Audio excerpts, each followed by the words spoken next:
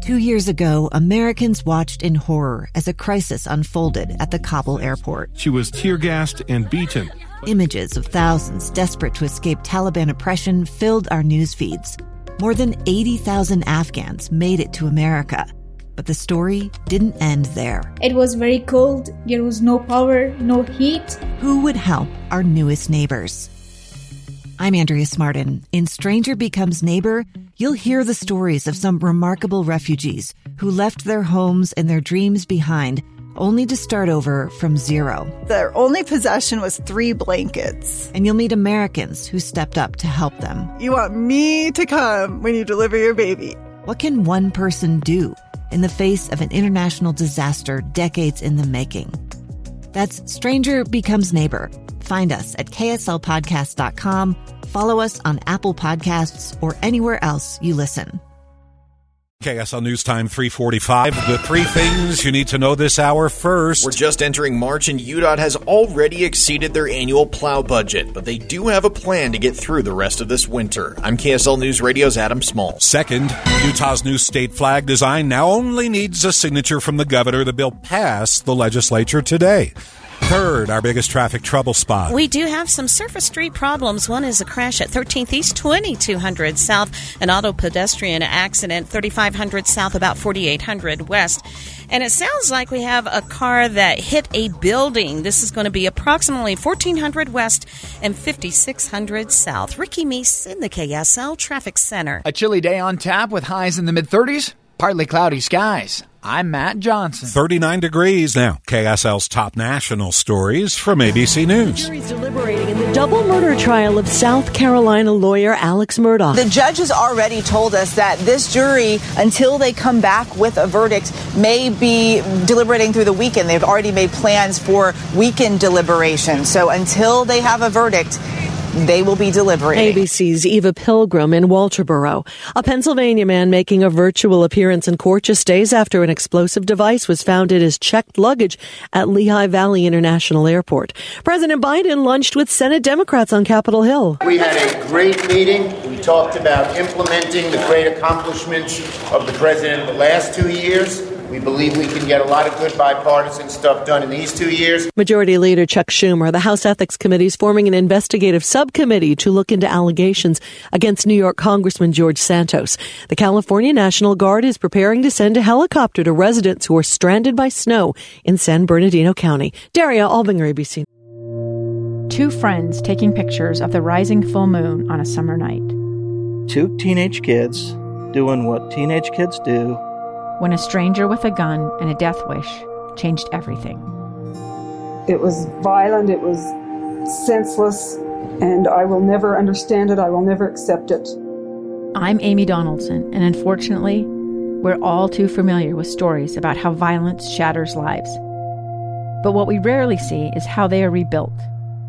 In a new podcast, The Letter, we relive tragedy, but only so we can hear the rest of the story.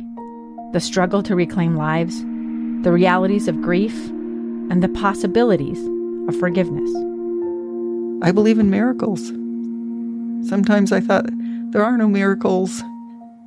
Yeah, there are, and this is a big one.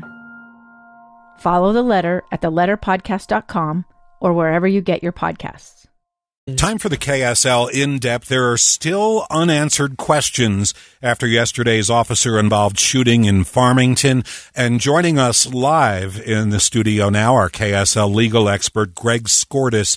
Greg, if you don't mind, could you explain to me why we're asking these questions of you? Do you have experience in this realm? Yeah. Well, so, Jeff, when I was at the district attorney's office, I was charged with investigating officer-involved shootings. And now I represent 2 of the largest police unions in the state, so I get called out when officers are involved in what we call critical incident or use of force as their representative, as their assistant in that investigation. Okay, so Greg, you've been around the block with this, so let me first ask you about a command over police radio yesterday afternoon. Shortly after the shooting, we got a hold of the audio of this on our assignment desk. They heard this in real time.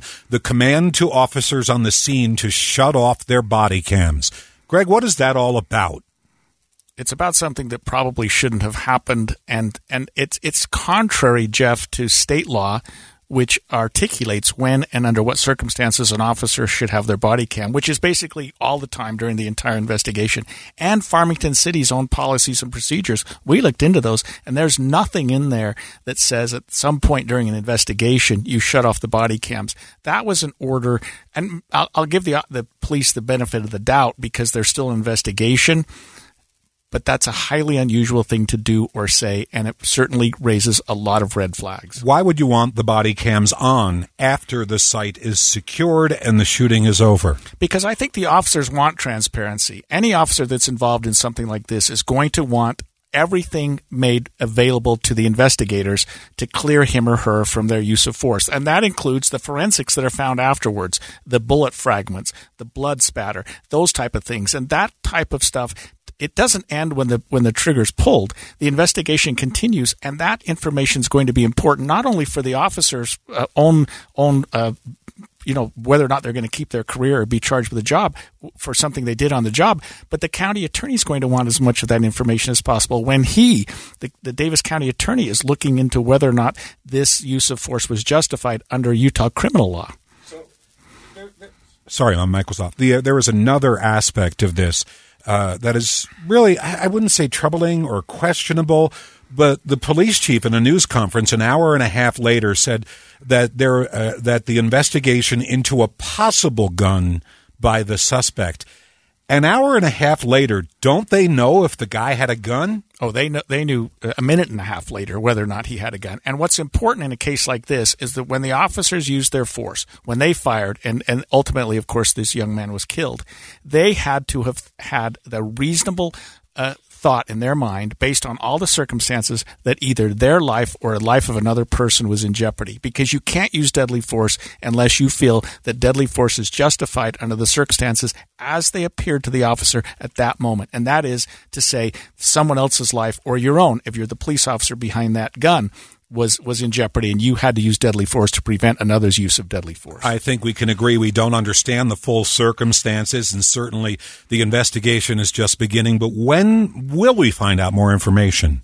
I think this one should wrap up fairly soon, and I say that partly, Jeff, because we've got 20% of the Farmington City Police Department on paid administrative leave, so they're going to want to wrap this up good. The Davis County Attorney is certainly very skilled at this type of thing. He's done this investigation before. I mean, we're in the 1st of March. I think this will be wrapped up before this month is over. Thanks a lot, KSL's legal analyst Greg Skordas, joining us live. We appreciate your insight. Two friends taking pictures of the rising full moon on a summer night. Two teenage kids doing what teenage kids do. When a stranger with a gun and a death wish changed everything. It was violent, it was senseless, and I will never understand it. I will never accept it. I'm Amy Donaldson, and unfortunately, we're all too familiar with stories about how violence shatters lives. But what we rarely see is how they are rebuilt. In a new podcast, The Letter, we relive tragedy, but only so we can hear the rest of the story. The struggle to reclaim lives, the realities of grief, and the possibilities of forgiveness. I believe in miracles. Sometimes I thought, there are no miracles. Yeah, there are, and this is a big one. Follow The Letter at theletterpodcast.com or wherever you get your podcasts.